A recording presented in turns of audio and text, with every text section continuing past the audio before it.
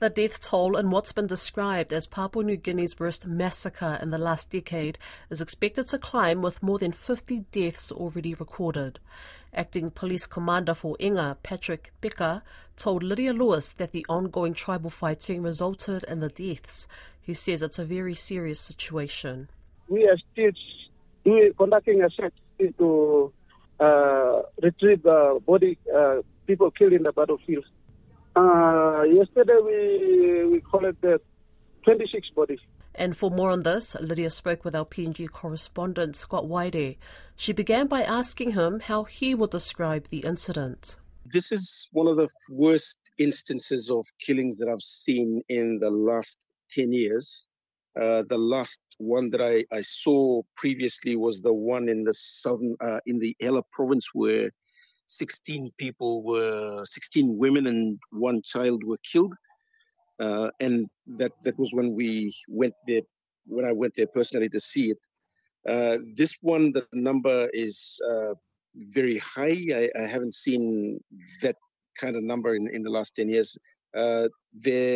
Collectively, the number will be higher. But for 52 in one instance, very high.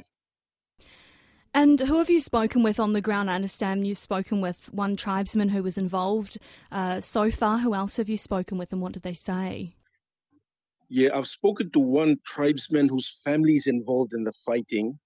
And he told me that 25 dead bodies were retrieved from the bushes yesterday, late in the afternoon, with help from police and military. And 27 more were recovered this morning. They've taken the bodies to Wabeg. And in terms of the number of women and children affected, there's no accurate figure to say how many women and children have been affected by it, but the number will be higher, as is usually the case. So the number of men whose bodies were retrieved is 52. As of this morning. And what do we know about the women and children? Yeah, they're obviously affected. There's very little information at the moment that I'm able to gather at the moment, because a lot of the focus is on the men who have been fighting and who've been killed. Have any of the men been taken into custody? What is the process after such a horrific incident like this? Yeah, from the police front, it's really difficult to have people arrested in situations like this. And you know, from my experience over the last 20 years, it has always been difficult to go into tribal fighting areas and have the community give up the people who are actually responsible for the killings. Because if you arrest on one side, you have to arrest on the other side as well. And given the fact that a lot of the tribesmen are armed, it's a really difficult situation for police and military to, try to contain the situation firstly, and then have those people arrested. Usually the process has been to involve political leaders who will be involved in the negotiation, or community leaders, church elders, and then seek the voluntary surrender of people who are involved in the killings and in the violence generally. Do you know more about what weapons were involved? There's been talk around them being homemade.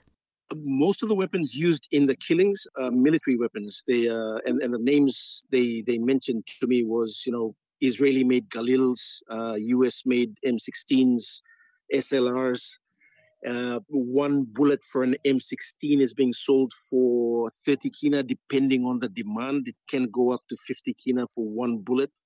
A shotgun was also used, as I'm being told. And one shotgun shell costs about 75 kina for one. So there's a huge black market attached to this tribal fighting that's happening.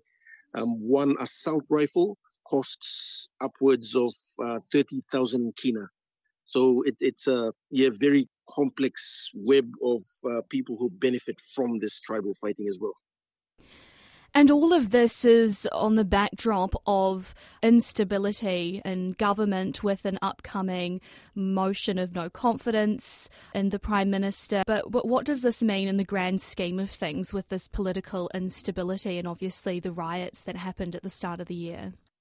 This will definitely be used as a point of contention by the opposition because, as is usually the case, any violence in the Highlands, any violence in any parts of the country leading towards the vote of no confidence is always used as ammunition to take on the government by the opposition or any other parties who has disagreements with the ruling government. So that's definitely going to be something of discussion on the floor of Parliament during the vote of no confidence session, if it comes to fruition.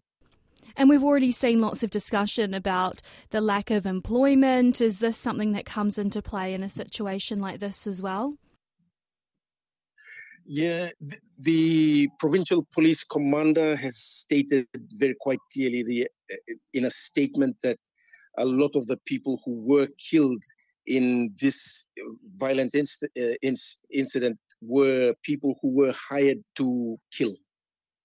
So that's from the police, and it's no secret that people have offered their services as quote mercenaries in tribal fighting, and that's also we've seen that in the elections where people like that were used in intimidation, and it's a sad situation, an unfortunate turn of events, and it's escalating by the year. And as simply as you can put it, why did this break out, or how did this escalation ensue?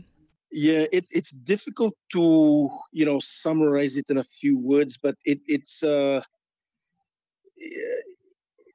there's been a long-standing feud between different clans, and it's trying to get to the bottom of it is you'd have to weave through the complexities of tribal politics and violence that has happened in the past.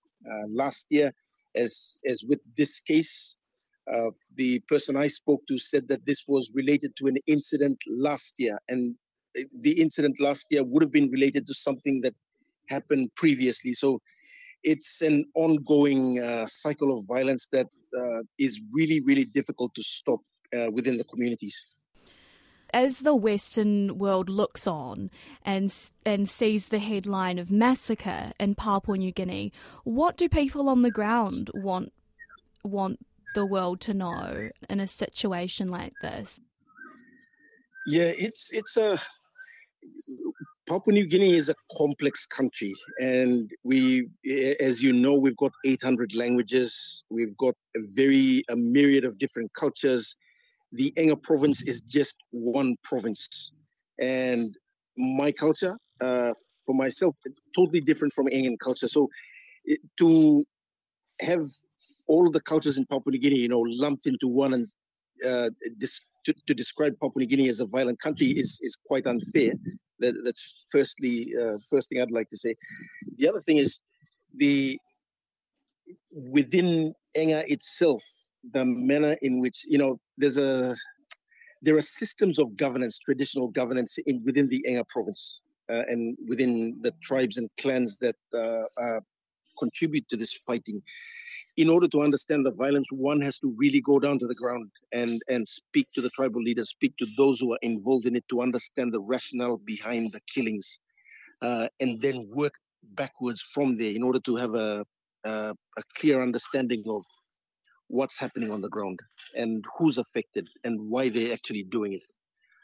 There are, modern elements at play, like modern weapons, military-type weapons that are used in the tribal fighting, along with traditional weapons, and that has put a new spin on a new spin on the level of violence.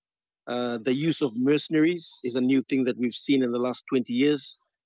So all of that put together adds to the complexity of the tribal violence, the tribal landscape that exists in the Enga province.